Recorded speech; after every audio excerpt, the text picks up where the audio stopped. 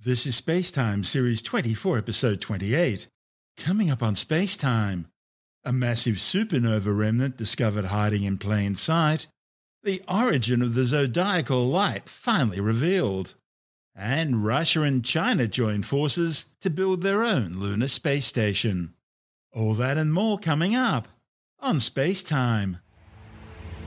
Welcome to Spacetime with Stuart Gary.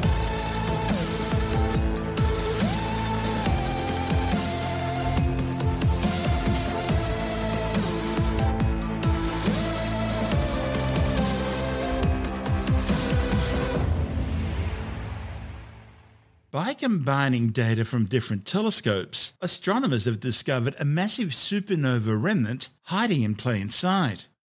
The giant remnant, reported in the journal Astronomy and Astrophysics, covers an apparent area of the sky equivalent to 90 times the size of the full moon, so expansive that telescopes were simply looking straight through it to more distant objects. Supernova remnants are massive swirling clouds of debris ejected at high velocities by spectacular stellar explosions, marking the cataclysmic death of a star. They seed the galaxy with material for future stars, and they form massive shock fronts when hitting the surrounding interstellar medium, and this can trigger new bursts of star formation. While a supernova itself is only observable on a timescale of months, their remnants can be detected for hundreds of thousands of years. So they act as cosmic signposts, pointing to where the supernova event occurred. In our own Milky Way galaxy, astronomers estimate that a supernova should erupt on average every 30 to 50 years or so. And large numbers of these remnants have been detected in other galaxies, so there should be at least 1,200 or so observable in the Milky Way today. The problem is, astronomers have only detected around 300. One of the study's authors, Dr. Natasha Hurley-Walker, from the Curtin University node of the International Center for Radio Astronomy Research, says the shortfall between the expected number of supernova remnants in our galaxy and the number that are actually identified through past surveys has been an enduring mystery. To resolve the problem, astronomers have turned to the powerful new eROSITA X-ray telescope mounted aboard the joint Russian-German SRG satellite. eROSITA is undertaking the first all-sky X-ray survey in a quarter of a century, and it's 25 times more sensitive than its predecessor ROSAT. So scientists were expecting to discover a new supernova remnant in coming years, but even they were surprised to see how quickly the first one appeared. Hurley-Walker says the supernova remnant was discovered almost immediately, just sitting there waiting to be seen. Following its initial detection in X-rays, the authors followed up using archival radio telescope data to confirm the discovery. The supernova remnant, which has been named Horinger, is the largest such object ever discovered by its X-ray signature. The name, by the way, is the medieval name for Bad Horingen am Rhein, which is the hometown for one of the study's authors. Hurley-Walker says the remnant was visible in surveys up to 10 years old, but because it was so high above the galactic plane of the Milky Way, it had simply been overlooked. You see, supernova remnants are not typically expected to be found at high galactic latitudes, so these areas aren't usually the focus of surveys. Of course, that means there could be even more of them there, going unnoticed, waiting to be discovered. Hurley-Walker says the radio observations suggest it's a middle-aged remnant relatively close to Earth in the direction of the constellation Hydra. For a long time, astronomers have been able to predict how many supernova remnants we should see in our own Milky Way galaxy. And they've done this by looking at other galaxies, such as the Magellanic Clouds, which are quite nearby to us, and we can see kind of them plain on, right? We can see them laid out in front of us, and we can look at how many we find there, and we can also count massive stars. So the O and B type stars, the blue and white stars, they're the ones that tend to end their lives in massive supernova explosions. And when we count the number that we have at the moment and we sort of assume, okay, we have a similar star history across time in the Milky Way, there should be a certain number of explosions going off. And then we can also look at how long the supernova remnants should persist. So they should last for about up to 100,000 years. And so when you look at other galaxies, when you make these calculations, and then you calculate it for the Milky Way, we predict that there should be of the order somewhere between 1,000 and 2,000 visible supernova remnants that we should be able to pick up with surveys. And having that actual number, being sure, being confident, would tell us about star formation history in the Milky Way. However, when we look up and we use sensitive radio telescopes and we build X-ray satellites and we have a look, we don't actually find that number. We've only confirmed about 300 so far. And there are lots of candidates out there.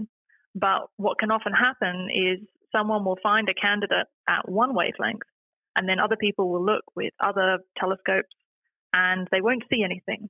And so it could be that there's different kinds of populations that are visible at different wavelengths, and we need to look deeper and understand those. Or it could just be that they're not in the places we're looking.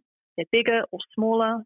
They are from different kinds of star formation history than we'd expect. And so this search, it's informing us about the physics of the Milky Way and the star formation history of the Milky Way, if we can eventually find all the supernova remnants. So eROSITA, how does that fit into it all? So eROSITA is the new X-ray satellite designed by the European Space Agency. They were originally going to put it up on the ISS, but eventually decided to put it on a standalone space observatory, which is called SPECTRE-RG, and it's run by a Russian-German consortium. And it was launched in July 2019, and then they took a few months to get up to speed. And the point of the observatory is it's not a targeted mission, so it's not observing specific objects. Instead, the plan with eROSITA is to do successively higher and higher sensitivity surveys of the entire sky. And that's really tremendous because we haven't had an X-ray all-sky survey in about 25 years. The last big all-sky survey was done by the ROSAT mission in the 1990s, and that is still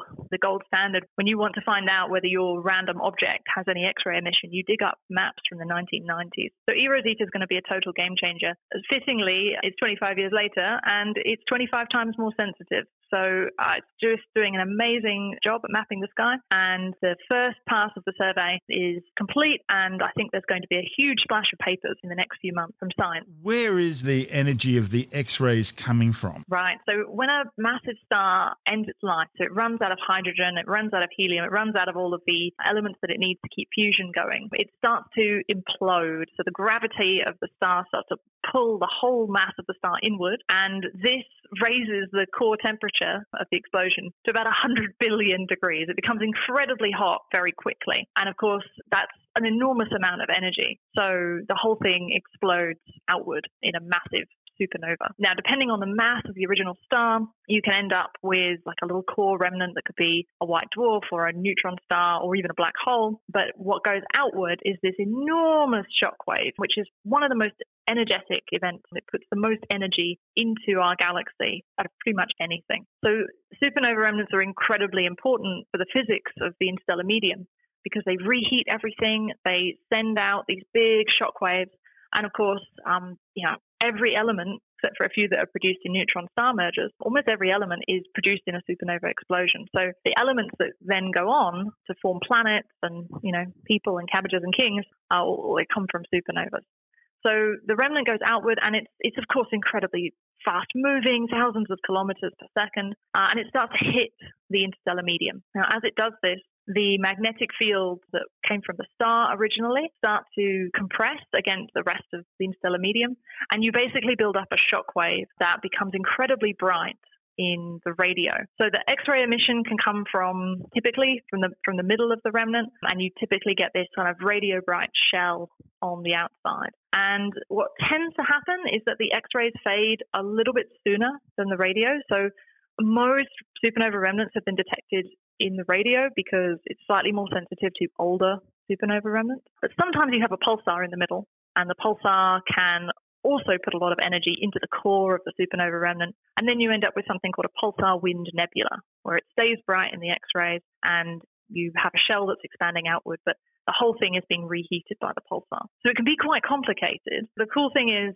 when you're looking at these things, you're kind of looking at a history. You can see the history of the explosion, and you can try and make a guess about what kind of explosion went off by looking at the different metals that you can see in the X-rays. But also, you're probing the physics of that part of the galaxy, the interstellar medium, which would otherwise be invisible. So you can have a look at the shape of the remnant. If it's expanding outward freely on one side and it's really compressed on the other, then you know there's actually like an invisible density gradient. And so these things allow us to kind of map out what would be otherwise a sort of invisible but hugely important component of our galaxy. Is it difficult to tell a supernova remnant from, say, a planetary nebula? Is it scale? Is it the sort of energies we're talking about? Yeah, so I think planetary nebulae come from red giant stars, and it's sort of a much lower mass, more gentle, sort of energized shell of nebulous gas. And I think they're very beautiful in the optical regime. You can really very see them. Pretty, yeah. Even with like a backyard telescope. The radio emission they produce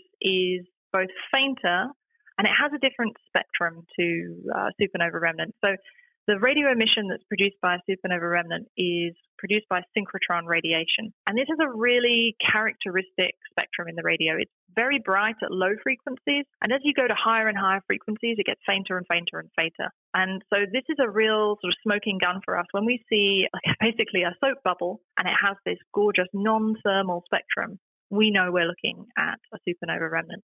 And I've looked at a few planetary nebulae, and they have the opposite effect. So they're actually dimmer at low frequencies, and they're brighter at the high frequencies.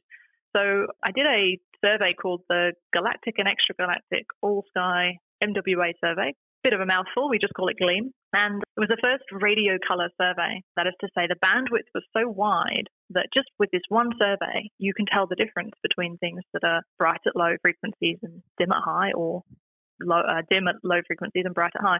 And to us, they look respectively red or blue. And so for us, it's quite easy in a way to discriminate these different kinds of objects because they literally look different colors on the map, which is quite handy. Obviously, we do a more quantitative analysis, but yeah, it certainly makes it easier to pick out what we call non-thermal versus thermal emission compared to older radio surveys, which were basically in black and white. Tell me about the early surprise. Right, so the eROSITA satellite, that's doing a survey called the eROSITA All-Sky Survey, ERAS, and what they're doing is they're rotating the satellite and sweeping out across the sphere of the sky and building up multiple passes over the sky. So the very first survey, that is actually looked at by my colleagues at the Max Planck Institute for Extraterrestrial Physics. We have a memorandum of understanding set up through the Astronomy Australia Limited program, which allows us to work together. So I can look at my radio surveys and they can look at their X-ray surveys, and then we can work together and, see what we see. So they said, hey, we found this blob. We found this sort of surprisingly large X-ray blob, which is interesting, but we think it could be a new supernova remnant. But for us, it's just this kind of diffuse blob. And, it's a new survey, it's a new telescope. It'd be great if you could look in the radio and just give us a confirmation, one way or another. And of course, we set up this partnership to do exactly that. So I had to dig through the radio archives. And astonishingly for me, this beautiful shell-like object just, once I knew where to look, absolutely popped out. And the reason nobody had noticed before is because this object is so big, right? It's 90 times the size of the full moon. It's 5 degrees across. And so for radio astronomers, that means it's contaminated by thousands of radio galaxies, just thousands of them. You're looking out into the cosmos and you see all of these point sources contaminating the shell. And so you have to kind of already know that it's there in order to see, actually, no, I do see this beautiful shell. So I did a little bit of processing and I subtracted all of the radio sources, and then I was able to measure a radio spectrum, which I mentioned, the non-thermal spectrum, this bright at low frequencies and dim at high frequencies, just absolutely popped out. And I had a look at various other radio surveys, and it turned out even surveys from about 10 years ago, you could see this beautiful shell. And there was even a signal in a survey from 1981. You could just about, if you knew where to look, you'd say, okay, there it is. So it was a real example of X-ray and radio working together. I think either of us alone would have been a little bit dubious, but you put them together and you get this just gorgeous result. So what can you tell us about it? How far away is it? Distances are tricky for astronomers because, of course, the universe is so three-dimensional and all we get is this 2D sampling. So it could, of course, be a really enormous supernova remnant that's quite far away, or a really small one that's quite close by. And so what I did was I looked through existing measurements of supernova remnants, for which we have things like the size, the radius or the diameter, and the brightness, like the luminosity, so how much power is being produced. And I worked out essentially ranges for which this object could possibly have those characteristics. So there's a limit on how far away you can put it, because if it's more than about a kiloparsec or 1.5 kiloparsecs away, it becomes the largest supernova remnant ever created, and you think, it's probably unlikely that this is a truly unusual object. So it's probably closer than that. And then likewise, it can't be closer than about 400 parsecs from Earth, because then it would have to be incredibly underluminous to be that close, and yet for some reason not be much brighter, because obviously things get brighter as you move them closer. So it's able to do these sort of range calculations, and just because of where it is and how big it appears, those are actually fairly precise. Quite surprisingly, it wasn't like this thing could be on the other side of the galaxy, or it could be just outside the solar system. It was pretty tight. So it's about a kiloparsec away, and once you've got a distance away, then you know how big it is physically, because you can just sort of do some geometry. And so then I used actual physical radius that I'd calculated to do some modeling to work backwards how old it must be. Wind it backwards in time. And so it's somewhere between about 20,000 to 100,000 years old, which isn't too bad. And we think it's probably kind of in the middle age, about 40,000 years old. Were you able to do a spectra? So my X-ray colleagues did attempt to do some spectral measurements, but because it's quite diffuse and it's quite faint, they didn't pick up a lot of different lines. And they did some, I think it was titanium line detections, and tried to do some calculations from that. But they were actually less constraining than the radio observations. The other interesting thing about all this is exactly where it is in our galaxy. It's not really in what we consider a busy area where these sort of things would normally be expected to happen, is it? Yeah, so most supernovae are type 2, which means that they are the explosions of massive stars at the end of their lives. There's also a kind of supernova called a type 1a, which is when a white dwarf has a companion star and parts of that star kind of accrete onto the white dwarf, and then that causes a supernova explosion. So you get these different kinds of supernovae when in order to get a type 2 where you need a massive star progenitor, you need to have massive stars around. So typically people look for supernova remnants in the galactic plane where there are lots and lots of massive stars. So, if you're trying to build a telescope and then you're asking for, a whole year of observing to try and find supernova remnants, you don't ask for that time in a place where you're not expecting to find them. You go for the biggest bang for your buck, so you look in the galactic plane. So there have been loads and loads and loads of surveys inside the galactic plane. But this object lies nearly 30 degrees off the plane. It's really, really far. And so nobody had actually particularly noticed or been looking for them up here. And it's actually following kind of a run of new supernova remnant detections that are quite well off the plane. So I think Kothes et al. 2017 found a really nice one in the northern hemisphere. I found one a couple of years ago just below the galactic center. Kind of looks like if the aboriginal constellation of the Emu had laid a little egg. It's about 10 degrees off the plane.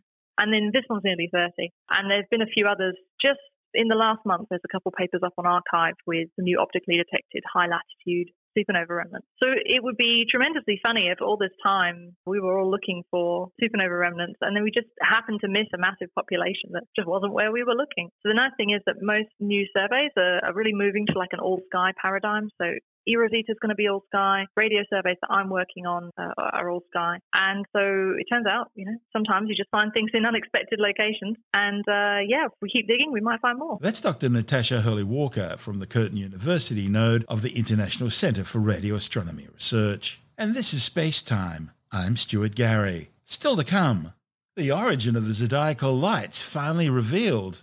And Moscow and Beijing announced plans for a joint Russian-Chinese space station on the moon. All that and much more still to come on Space Time.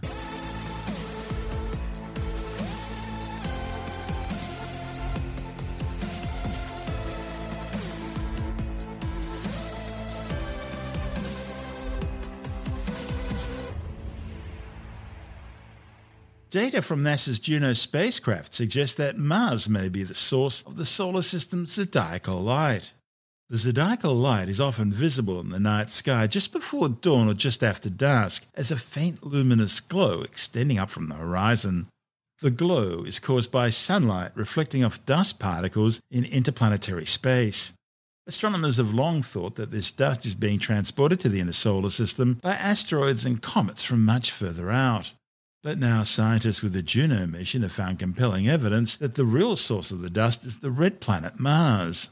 Their findings, reported in the Journal of Geophysical Research, are based on observations by the Juno spacecraft, which has been studying the Jovian system. You see, during its journey to Jupiter, Juno used 4 star tracker cameras, which are part of the spacecraft's magnetometer investigation, to snap images of the sky every quarter of a second in order to determine the probe's orientation in space by recognizing star patterns in the images. Now, one of these cameras was also programmed to look for undiscovered asteroids along the way. It didn't find any undiscovered asteroids, but it did detect thousands of tiny unidentifiable objects, streaks suddenly appearing and then just as mysteriously disappearing. The discovery sparked initial concern that Juno might have been leaking fuel. But when scientists calculated the apparent size and velocity of these objects in the images, they realized that what they were actually detecting was sub-millimeter-sized pieces of the spacecraft's giant solar arrays, which were being chipped off by dust grains smashing into them at 16,000 kilometers an hour. Juno's expansive solar panels, each as big as a basketball court, had become the biggest, most sensitive, unintended dust detector ever built. While these tiny particles travelling at such high velocities can gouge up to 1,000 times their mass from the spacecraft's arrays, the panels themselves escaped any harm because the solar cells are well protected against impact on the back or dark side by their support structure. Each piece of debris was recording the impact of a dust particle, allowing scientists to compile a distribution of dust along Juno's flight path. Juno was launched in 2011 on a journey that would first take it into the asteroid belt in 2012, before encountering the Earth again in 2013 for a gravity assist maneuver that would finally catapult it to Jupiter. Scientists noted that the majority of the dust impacts were recorded between Earth and the asteroid belt, and there were gaps in the distribution which matched the influence of Jupiter's gravity. The dust cloud ends at Earth because Earth's gravity is sucking up all the dust that gets near it, which is seen as zodiacal light. Meanwhile, the outer edge of the dust belt is just beyond the orbit of Mars. It seems the influence of Jupiter's gravity is acting as a sort of orbital resonance barrier, preventing dust particles from crossing from the inner solar system out into deeper space, or from deep space into the inner solar system. The influence of the gravity barrier indicates that the dust particles are in a nearly circular orbit around the Sun, and the only object in an almost circular orbit at that distance is Mars. So, it seems Mars and its massive global dust storms are the source of this dust. The authors developed a computer model to predict the light reflected by the dust cloud, dispersed by gravitational interaction with Jupiter, scattering the dust into a thicker disk. Now, the scattering depends on the dust's inclination to the ecliptic. That's the plane around the Sun upon which the planets orbit. It also depends on the dust ring's orbital eccentricity. And when scientists plugged in the orbital elements of Mars, the distribution accurately predicted the telltale signature of the variation of the zodiacal light near the ecliptic. And so Mars is the source of the zodiacal light. This is space-time. Still to come, Russia and China announced plans to develop a joint lunar space station, and later in the science report, growing evidence that the Chinese government poisoned the COVID-19 investigation. All that and more still to come on Space Time.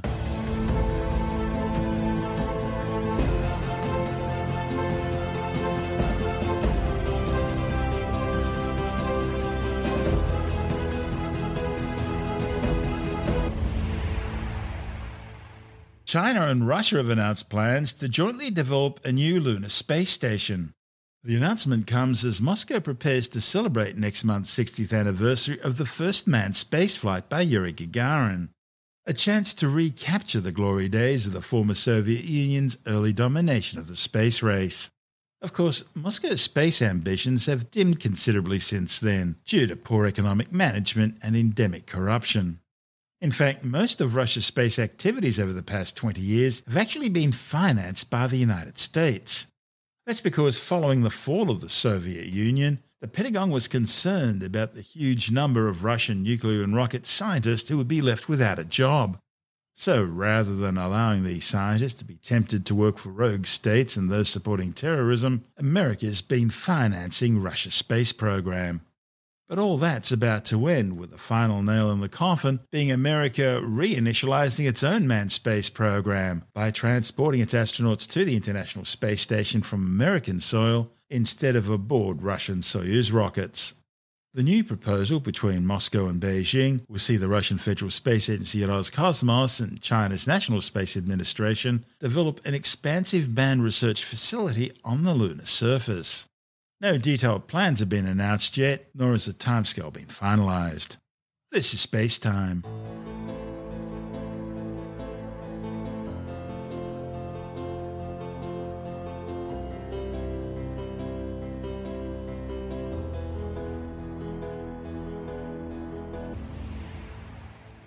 And time now to take a brief look at some of the other stories making news in science this week with the Science Report. An international team of scientists have called for a fully independent forensic investigation into the origins of the COVID-19 coronavirus. It follows growing concerns over Chinese government interference and corruption at senior levels of the World Health Organization. The call, in an open letter signed by 26 leading scientists, including Australian researchers Colin Butler, Rosemary McFarlane and Nikolai Petrovsky, says the WHO report was compromised by the limitations of operating under the control of Chinese authorities. The authors point out that Beijing refused to provide key information to investigators, and the WHO team were also tightly controlled by China. They weren't allowed to go to where they wanted, they weren't allowed to interview the people they wanted to interview, and they weren't allowed to see the original data on the first cases of COVID-19. Last month, the lead WHO investigator, Peter Ben-Embarek, stated that the idea that the virus was created in or escaped from the Wuhan Institute of Virology was extremely unlikely. But that conclusion was so highly criticised by other scientists that the World Health Organization was forced to delay their plans to publish the findings. Now, that same Peter Ben-Embarek has performed a complete backflip, saying that the possibility of the COVID-19 coronavirus originating from the Wuhan lab is still one of the 4 favoured theories being explored, and it was not off the table. And to make sure there was no mistake this time, he said it twice. The sudden change happened after Ben-Embarek was forced to admit that his team had not independently verified China's claims that they hadn't done any research on the SARS-CoV-2 virus at the Wuhan laboratories. He admitted his team didn't do an audit, didn't obtain any hard facts, and didn't obtain any detailed data on the work that was done there. The scientists who penned the open letter say these key facts mean the joint team from the WHO didn't have the mandate, independence, or necessary accesses to carry out a full and unrestricted investigation into all the relevant SARS-CoV-2 origin hypotheses, whether natural spillover or laboratory research related. They say this means that as yet there is no evidence demonstrating a fully natural origin for the virus, and that the joint WHO team's processes and efforts to date have not constituted a thorough, creditable and transparent investigation. Professor Colin Butler from the National Centre for Epidemiology and Population Health at the Australian National University says politics clouded the inquiry, with Beijing being extremely defensive. It's worth noting that China supplied half the members of the WHO team. They also had approval over the other half, who would get to go and who wouldn't. And they have final say over the findings. Flinders University vaccine researcher Professor Nikolai Petrovsky says the WHO investigation simply hasn't determined where the virus originated from, and it certainly hasn't ruled out China's research labs in Wuhan as the possible source. Petrovsky says China didn't want to share all the information, so one can't rely on Beijing, and so an independent investigation is needed. He says no one knows the true source of the virus. But he stresses that it's not found in nature, and so that leaves open at least the possibility that it may have been an accidental leak from a laboratory. Petrovsky says the virus includes some very worrying features that no one's yet been able to explain, and which could easily have been put there through genetic engineering or manipulation in a laboratory. And he says science doesn't have the ability to distinguish between changes that could have been done in the lab and those that might have occurred in nature. A new study has found that there's more life than expected deep beneath the ice shelves of Antarctica. Scientists have drilled through some 900 metres of ice on the southeastern Weddell Sea, finding animals such as sponges and potentially several previously unknown species attached to a boulder on the seafloor in complete darkness and at a temperature of minus 2.2 degrees Celsius. Researchers say the discovery raises more questions than answers, such as how did they get there, what are they eating, how long have they been there, how common are these boulders covered in life, are they new species, and what would happen to these communities if the ice shelf collapsed? You can read the study in full in the Journal of the Frontiers in Marine Science. There are growing reports that Russia's new fifth-generation stealth fighter, the Su-57, is undergoing flight tests carrying hypersonic missiles. While details remain limited, the weapon's rumoured to be the new air-launched Kh-47M2 Kinzhal or Dagger hypersonic missile, reputed to have a top speed of over Mach 10, even Mach 12. The nuclear-capable missile has a range of over 2,000 kilometres and is already being deployed on Russian Air Force Mach 3-capable MiG-31 fighter interceptors and on both Tu-22 Backfire and Tu-160 White Swan long-range supersonic bombers. However, speculation remains as to whether or not the Kinzhal can fit into an Su-57's internal weapons bay. Although classified as a stealth aircraft, the Mach 2-capable Su-57 lacks the low observability cross-section of true stealth fighters like the F-22 Raptor and F-35 Lightning. Paleontologists have identified a new genus and species of Rebbachiosauroid dinosaur from a fossil uncovered in Uzbekistan. Named Geratotannus kingi, the newly discovered sauropod dates back to the late Cretaceous some 92 million years ago and is estimated to have been between 15 and 20 metres long. And in case you've forgotten, sauropods are those herbivorous dinosaurs that look like Fred Flintstone's pet Dino. The ones with an elephant-like body and legs, a long neck and small head at one end, and a long tail at the other. The findings, reported in the journal PLOS ONE, are based on a single isolated vertebra. All previous records of Rebbachiosauroid dinosaurs came from a narrow band extending from the southernmost tip of South America through northeastern South America and into northwestern Africa and on into Europe. Anti-fluoridation campaigners have convinced the local Port Macquarie Hastings Council on the New South Wales Mid-North Coast to spend $60,000 of ratepayers' money on a poll asking voters if fluoride should be removed from the town's water supply.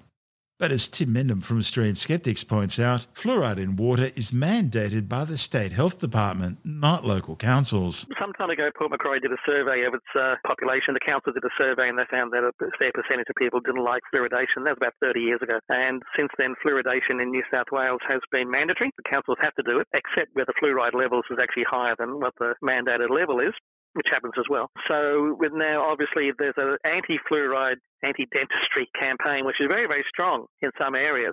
And they do a very professional job of convincing the public and convincing local councillors that fluoride is dangerous for you. And I've heard from dental people in academia and in, professional dental associations who say this is a very serious issue of these anti-fluoride people convincing councils. Now, the trouble is Port Macquarie Council wants to do another survey of its population for no apparent reason, no apparent benefit, because the fluoridation is still mandatory. They still have to do it, right, for the protection of the people's teeth. And therefore, a poll is just purely a artificial gesture, which is going to cost them several tens of thousands of dollars, influenced by anti-fluoride activists. And really, it's a total waste of time and very crazy. People have seen the benefits of fluoride over the last 30, 40 years. However long we've had fluoridation in water. I'm old enough to remember kids when fillings were a standard thing for kids. Half your teeth would have fillings in them. These days, it's a lot lower number than that. As Mrs. Marsh would say, it does get in. It gets in. Just like the liquid gets into this chalk. I was just talking with an academic dentist just a few weeks ago on this very topic, and he said, there's been a major change. In fact, it's hurting dentists because they're not doing as many fillings as they used to do. But still, dentists are in favour of fluoride. They know that it's a great benefit, and for some reason, this Port Macquarie Council has decided to do a poll, 30 years after its previous poll, to see what people of the council area think. It's not going to serve any great purpose. It might just make people upset, and it gives an opportunity for the anti-fluoride people to wage part of their leaflet dropping campaigns and things like that. What are the arguments that fluoride is bad for you? The only one that they suggest that fluoride causes fluorosis, which is a depleting of the enamel coating on your teeth. There's a little bit of truth in that, but you have to have a hell of a lot of fluoride to create that issue. Even the fluoride in toothpaste is not going to do it to you. So it does happen. There are various reasons why it happened, but really the amount of fluoride that goes in water is not to the vast majority of people going to cause that problem at all. So the benefits are huge on the other side, but obviously that improves sort of dental health in various ways, and dental health is pretty important to your overall health anyway. So no, the downside of fluoride is very small. I mean, despite what the anti-fluoride people will create through scare tactics. I get the impression there's probably a strong nexus between the anti-fluoridation people and the anti-vaxxers. Yeah, I think there is a bit of an overlap there. It's a bit, I don't know if anyone's done a survey, but I mean, I bet you it's the same faces in both groups. It's not necessarily. There are pretty specific anti-vax people who are high profile. They don't tend to talk about fluoride very much because perhaps it dilutes their anti-vax message. But the danger can be seen in Queensland, where had the standards for the fluoride requirements of the council and their tooth decay rate dropped dramatically. Then when Campbell Newman came in as Premier, he said, no, all the councils can do what they like. They're not going to have a mandatory situation. And basically fluoridation dropped to about 77%, I think it was, of local councils. And that was influenced by these same people who are anti-fluoride doing sort of their letter drop campaigns and trying to influence councillors and things. And the tooth decay level jumped up. And when there was a change of government, that mandatory was slowly coming back. It's coming back to what the percentage it should be. But the tooth decay had a big boost thanks to the loosening of regulations on council. In the same way as you find that if the vaccination is taken away, say for measles or something, the cases of measles shoots up. So it's the same techniques used by anti-vaxxers as anti-fluoride. I'm sure there are people who share the same view, both views, but I don't know if necessarily people on the front line are the same people. That's Tim Mindham from Australian Skeptics.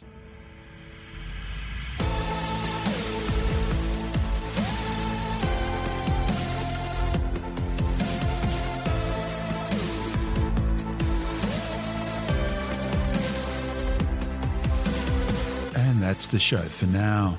Spacetime is available every Monday, Wednesday and Friday through Apple Podcasts, iTunes, Stitcher, Google Podcast, Pocket Casts, Spotify, Acast, Amazon Music, Bytes.com, SoundCloud, YouTube, your favourite podcast download provider, and from spacetimewithstuartgary.com.